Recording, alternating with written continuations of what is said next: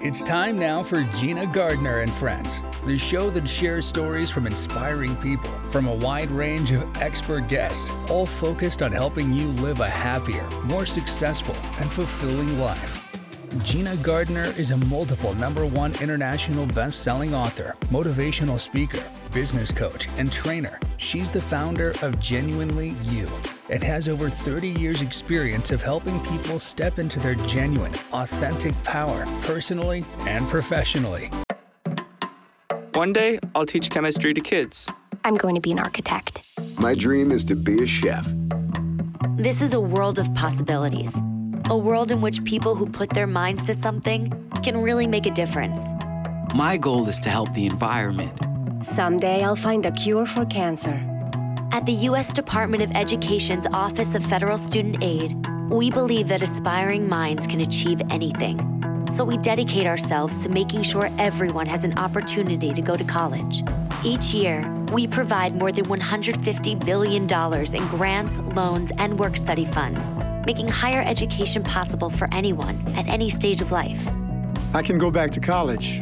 I can change careers. I can make a difference. Federal Student Aid, proud sponsor of the American Mind. Learn more about money for college at studentaid.gov. And now, here's your host, Gina Gardner. Hello there, and welcome to Gina Gardner and Friends. I'm really pleased to be able to introduce to you today John Attridge. He is an amazing man, as are all of my guests.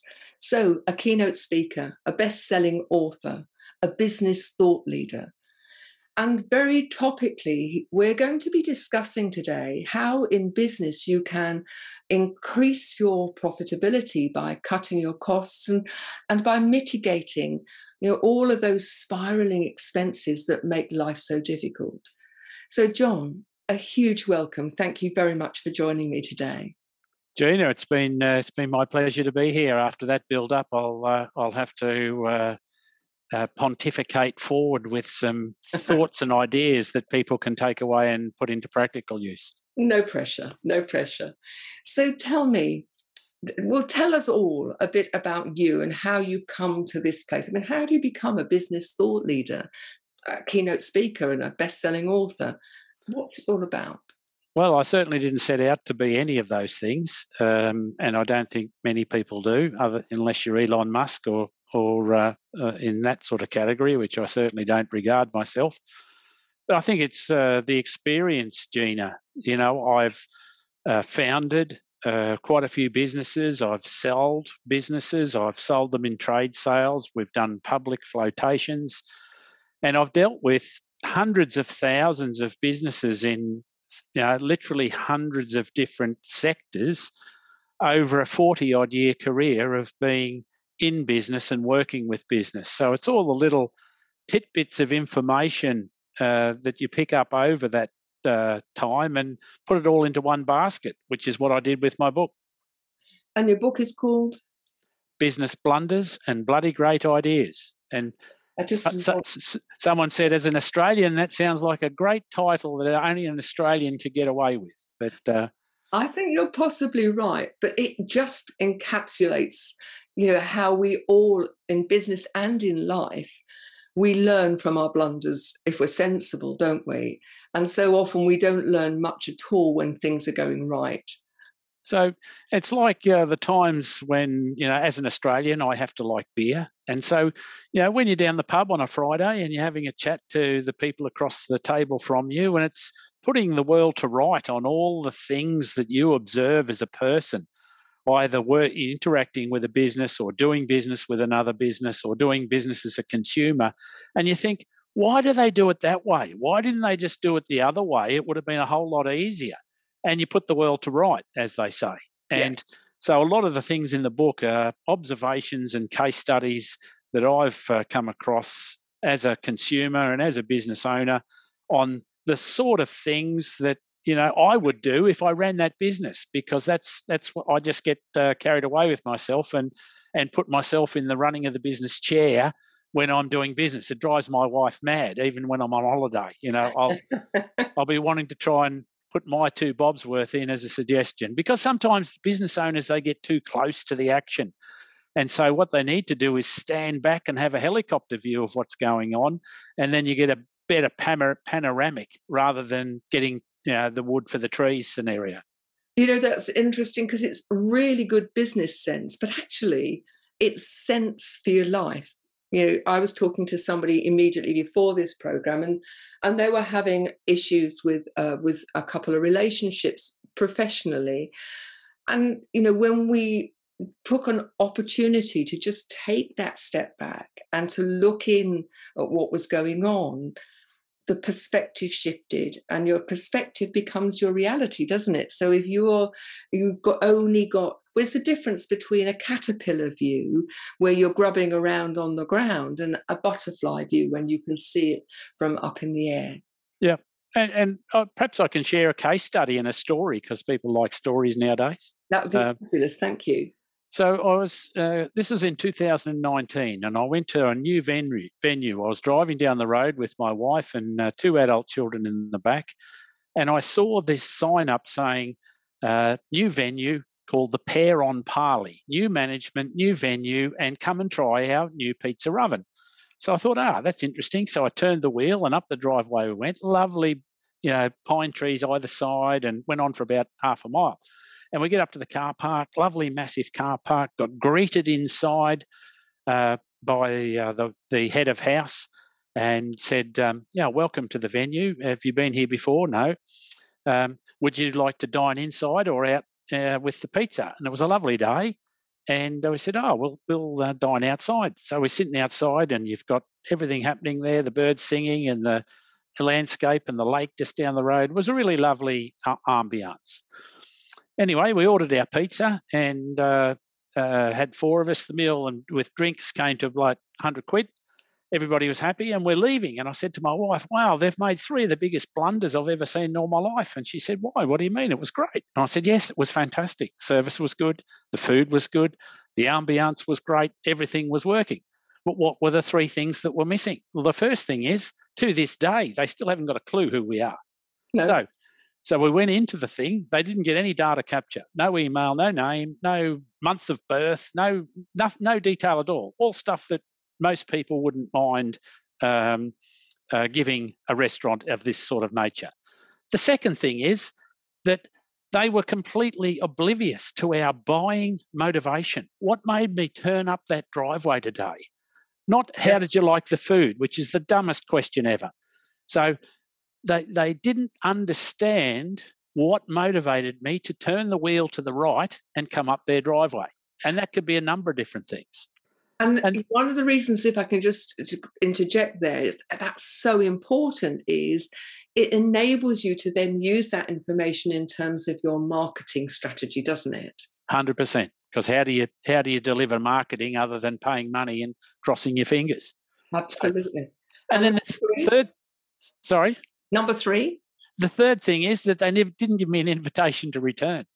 So part of the bill was about 100 quid, rough enough. Part of the bill was a 28-pound bottle of Sauvignon Blanc, one of those nice New Zealand Marlboros. It was lovely, and my wife likes them, right? Now, at the wholesaler, that's probably cost them 4 or 5 quid tops. And so, but they charged out 28 quid. Now, if they had my month of birth and the reason why I went up the driveway today, they could give me an offer saying, John, you're born in June, and they could send these out in May. What are you doing for your birthday? Bring 2 people with you, and I'll give you a bottle of that nice Sauvignon Blanc that you liked. Now, to me as the customer, that's a 28% discount. So I'm happy. That's motivating. But to them, it only costs 5%, 5 quid. So, and they've sent me the invitation. Now, if they did that to everybody that came up their driveway, then that'd increase the turnover. It's not going to turn people away, is it? No, not at all. Not at all. Now, if they understood the motivation, then they could direct their marketing at the stuff that my motivation was focused on. So if I liked the pizza oven, they would put the pizza oven on all their marketing literature. Because if that caused 32% of the people to come up the driveway, well then why not include that in your marketing collateral? So there's just a silly example, Gina, and I've not been back. I know COVID's got in the road in the middle of it, but I have not been back to that place, and for no good reason, since July 2019. So, to this day, they still haven't got a clue who I am, and they can't market to me. So there's just a silly example of and how much would that cost that restaurant or that facility to implement that simple strategy, do you think? Very little, if anything. A bit of time. And how much is that worth if you're not fully utilising it? Well, if you think about people, return customers, the hardest thing is to get new customers, isn't it? Once you've got new customers, it's making them regular customers that makes the difference to your business. I'd ask people in the audience, think back, when was the last time that you went to a restaurant or an eating facility for the first time and they know any of those things that I just discussed?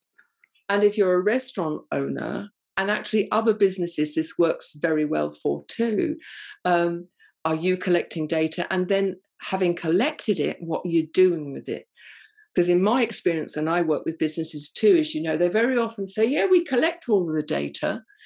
And then you say, and they look at you quite blankly. Now, we're going to have to go for a short break. We're going to continue this discussion after the break. So please don't go away. See you in a minute. Why? Why not? Explain it with Kid Reasons. Kid Reasons are short, positive statements that tell a child what may happen because of their behavior. Okay, playtime's over. It's time to put your toys away so we can read a story. Why? Because if you put them away now, then you'll get more time to play with them tomorrow. Time to put on your jacket, buddy. Why? So you can stay dry and warm. For a quick look at Kid Reasons, go to boystown.org/parenting. You'll find it in the guides section. But that's not all we can help you with. You'll find easy-to-use advice on everything from potty training to social skills and discipline. Time to buckle up, buddy. Why? Why? To keep you safe. Why? Because I love you. Visit boystown.org/parenting for parenting tips, tricks, and experts. With the timeless protection of ADT, it's safe to say, hey Google, unlock the front door. When you've helped save more lives than any other home security brand, it's safe to say, there's a reason millions of people trust ADT to help protect what matters most. Welcome back. I'm talking to my guest, John Attridge, who is a great expert in helping businesses make success and maintain success and profitability. We were talking before the break about one simple case study, and I'm sure you've got many, where they had fundamentally missed 3 opportunities that could make the difference between business success in the long term or businesses just managing to survive or even going out of business. And I know that you have written your book. Give us the title again, because I think it's wonderful. It's called Business Blunders and Bloody Great Ideas. It's the story, Gina, of why 50% of people in business survive despite their best efforts not to, and the other half fail. Okay. That's a pretty stark statistic, isn't it? 50% of businesses fail within the first 5 years, is my understanding. At least. And we're living in a time where post-pandemic, many people have decided not to go back into employment, but to actually set up their own business. And it seems to me to make absolute sense that you set it up right in the first instance. Now, before the show, we were talking about, managing expenses and dealing with, what we are certainly in the UK, dealing with huge inflation. What would your advice be to, not only new businesses, but businesses in general, about managing the challenge of cash flow? And that's a critical thing, Gina, and I'm sure I don't have the statistic on it, but I'm sure that contributes significantly to the 50% of failures, which is a sad statistic. So a lot of one little tip that I'd offer for people that you probably won't find anywhere else is to capture and monetize the spare capacity opportunity in any business. Now, I'll try and put that in a framework so people understand what that might look like. Most of the listeners, I'm thinking, are going to be running a service or time-based business. Yep. So they're going to be selling their time for money, and they're a 1, 2, 3 person operation there, and that's the vast majority of the landscape globally nowadays. So if you're a plumber and you choose that you can work for 40 hours every week and you charge £100 an hour for the sake of the math, then you've got an opportunity to earn £4,000 in the course of any given week. Yep. Now, if you multiply that during the number of weeks that you want to work in a year, that'll give an X amount of possible revenue, probably around 200 grand for rough numbers. Now, if you look on your tax return last year and it told you that your income was 100 grand, that tells me that you've got 50% or 100 grand's worth of opportunity that you didn't monetize last year. Okay. So if you can work that formula through, and it applies to any particular business. So if you were busy every hour of every day of every week that you wanted to work, what would that look like? Yes. Compared to what was reality last year. Okay. The difference is spare capacity. And that is the ability to take on more revenue without increasing fixed cost in your business.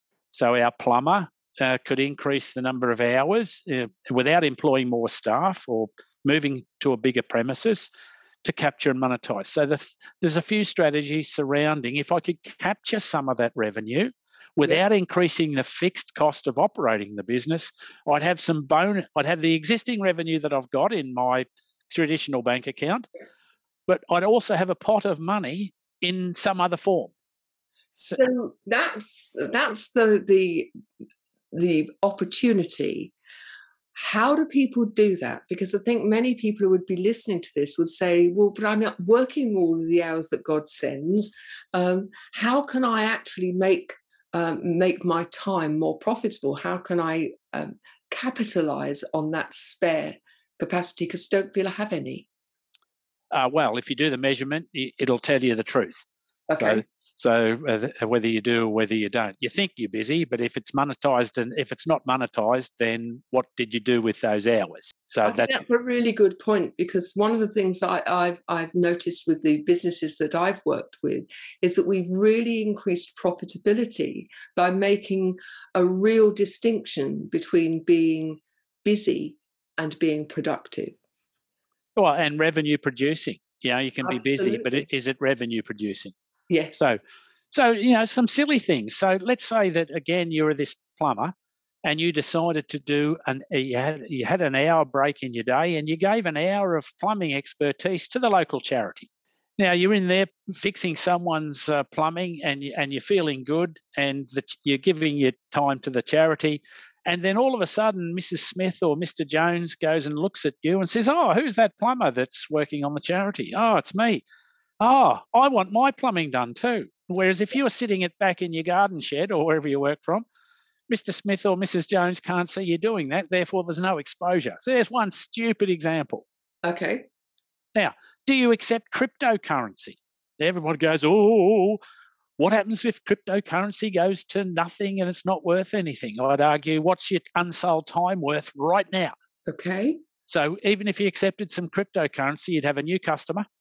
Right. If you did good work, they could tell their friends. Yes. And you were doing plumbing for them, not all the other plumbers, so you're cutting out a competitor. Imagine a world, Gina, where you could cut out half your competitors. What would that look like if you ran a widget business? I don't care what business. I think many businesses would see that as something really quite magical. And then where we play, Gina, is in the digital trade credit space. That's how I've existed as a business for 30-odd years. So we convert a spare hour into a digital trade credit, which is held in a bank-like account that you then go and use to buy goods and services. So if you think that process through...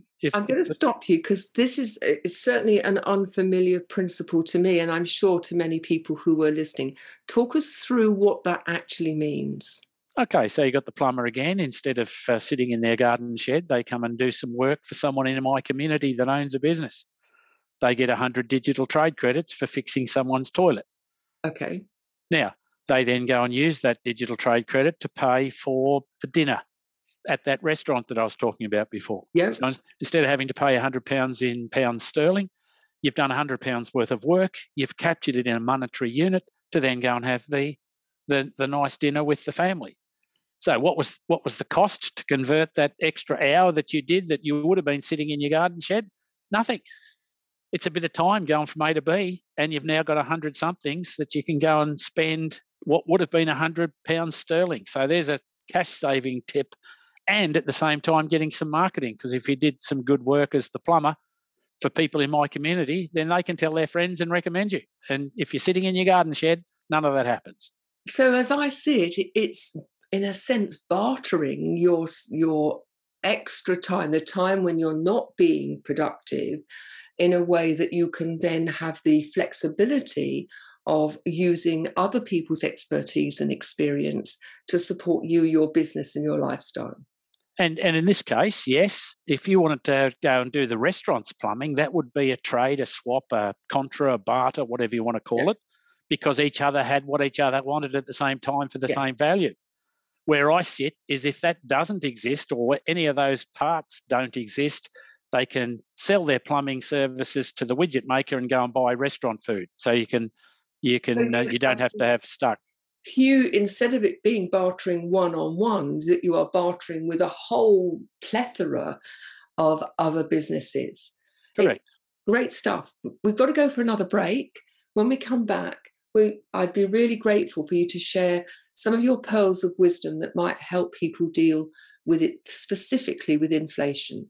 So don't go away. We'll be back in a moment. Hey world, I have a quick message. It's about safe driving. All right, let's go. Anytime you're driving, have the seatbelt buckled tight. Both hands on the wheel and your phone out of sight. When not in your hand trying to text somebody back. Because if you do, your car might get smacked. The moral of the story, just put your phone down. The people on the road will stay safe and sound. Put your phone down, put your phone down. People on the road will stay safe and sound. Yeah. No matter who we are or where we come from, we all experience difficulties in life. Military veterans know that sometimes it takes strength and determination to make it through. Whether it's physical challenges or struggles on the inside, it takes strength to ask for help when you need it. Learn how veterans like us have reached out for help and hear stories of strength and recovery at maketheconnection.net. So, John, we live in a time where inflation, particularly in the UK, is running at about 10%.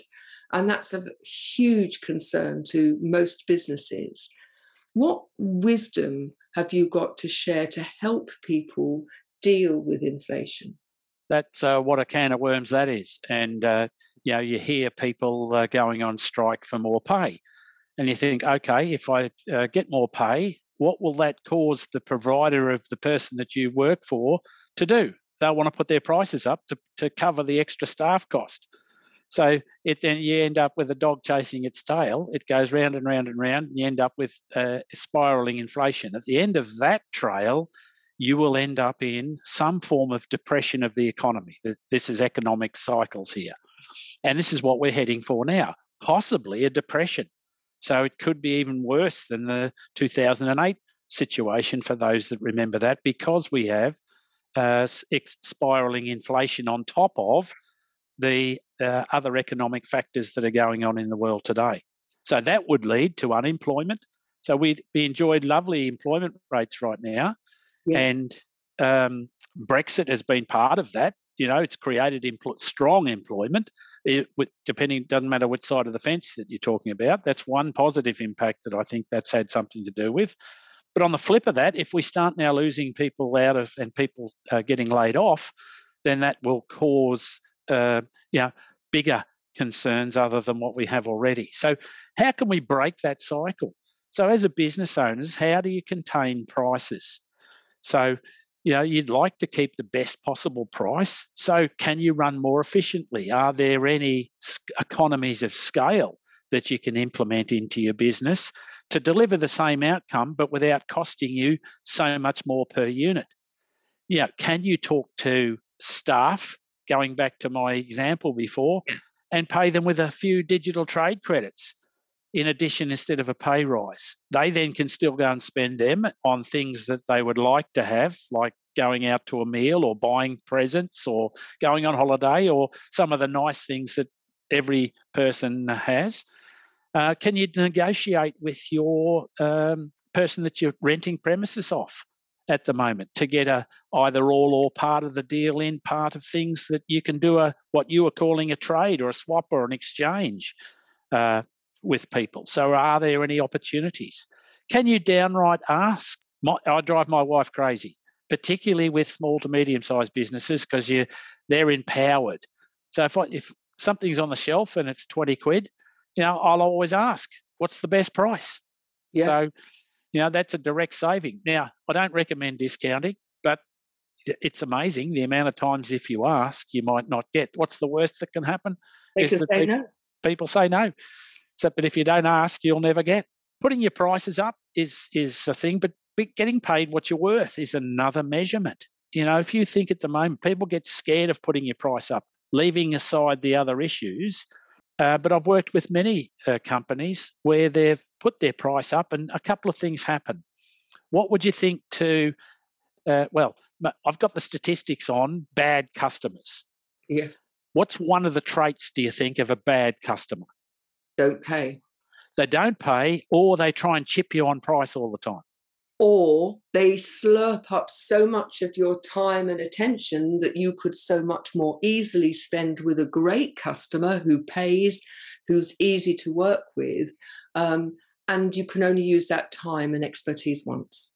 So what I've found, Gina, 100% is by putting your prices up and getting paid what you're worth, generally, not because of inflation, but because that you're getting now paid what you work.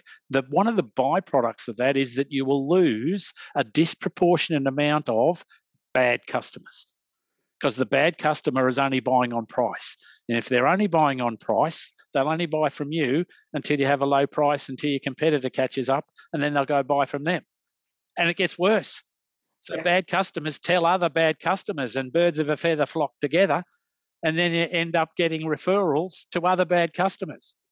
So, it's really interesting how often I've said to companies, and it's lovely to have that reinforcement that often the response is, I'll cut my prices, I'll undercut my competitors. And my belief is that in doing that, you cut your own throat. It might take a little time, and that might be a long, slow death. But ultimately, if you're going to raise your prices, then you've got to give value. And that's something that you're very clear about. You've got to give the value. You've got to be giving good service and being able to stand up and say, this is worth what I'm charging. And go back to the restaurant example I used earlier in the program. And, the value to the restaurant of getting me back as a customer was worth a lot more money, because the value of the item that they were giving away was a perceived value for me of £28, but it only cost them of £5. And so I'm a happy customer because I'm getting better value. They're protecting their cash flow, because cash flow is like a river, Gina. Yes. You've either got to make it rain upstream or build a bigger dam to stop the water getting downstream. Yeah. So in that example, I'm getting more customers because of my marketing effort, which increases cash flow. Absolutely. And by decreasing prices, by trading prices or, converting my unsold hours, I'm building a bigger dam to stop the existing cash running out of my business. It's absolutely great advice. Thank you, John. Where can people get hold of you? A few best ways, just either via the show or through my website, which is all the www.bbxuk.com. So bbx.uk. No, bbxuk.com. Thank you very much. And thank you for joining us on the show. And thank you as listeners for joining us on the show. Remember that for every 100 people who listen, we donate a meal. And the numbers are growing. So please spread the word. We'd love to see you come and join us on each show. If you'd like to know more about what I do, or like to tell us what you'd like to see in the show, or you have a question, then please email me at gina@genuinely-you.com. Take care, and please join us on the next show. Bye-bye now. Thanks for listening to Gina Gardner and Friends, the show that helps you live a happier, more successful, and fulfilling life. To learn more about Gina Gardner, go to genuinely-u.com. If you would like to work with Gina or book her as a speaker, email her at gina@genuinely-u.com.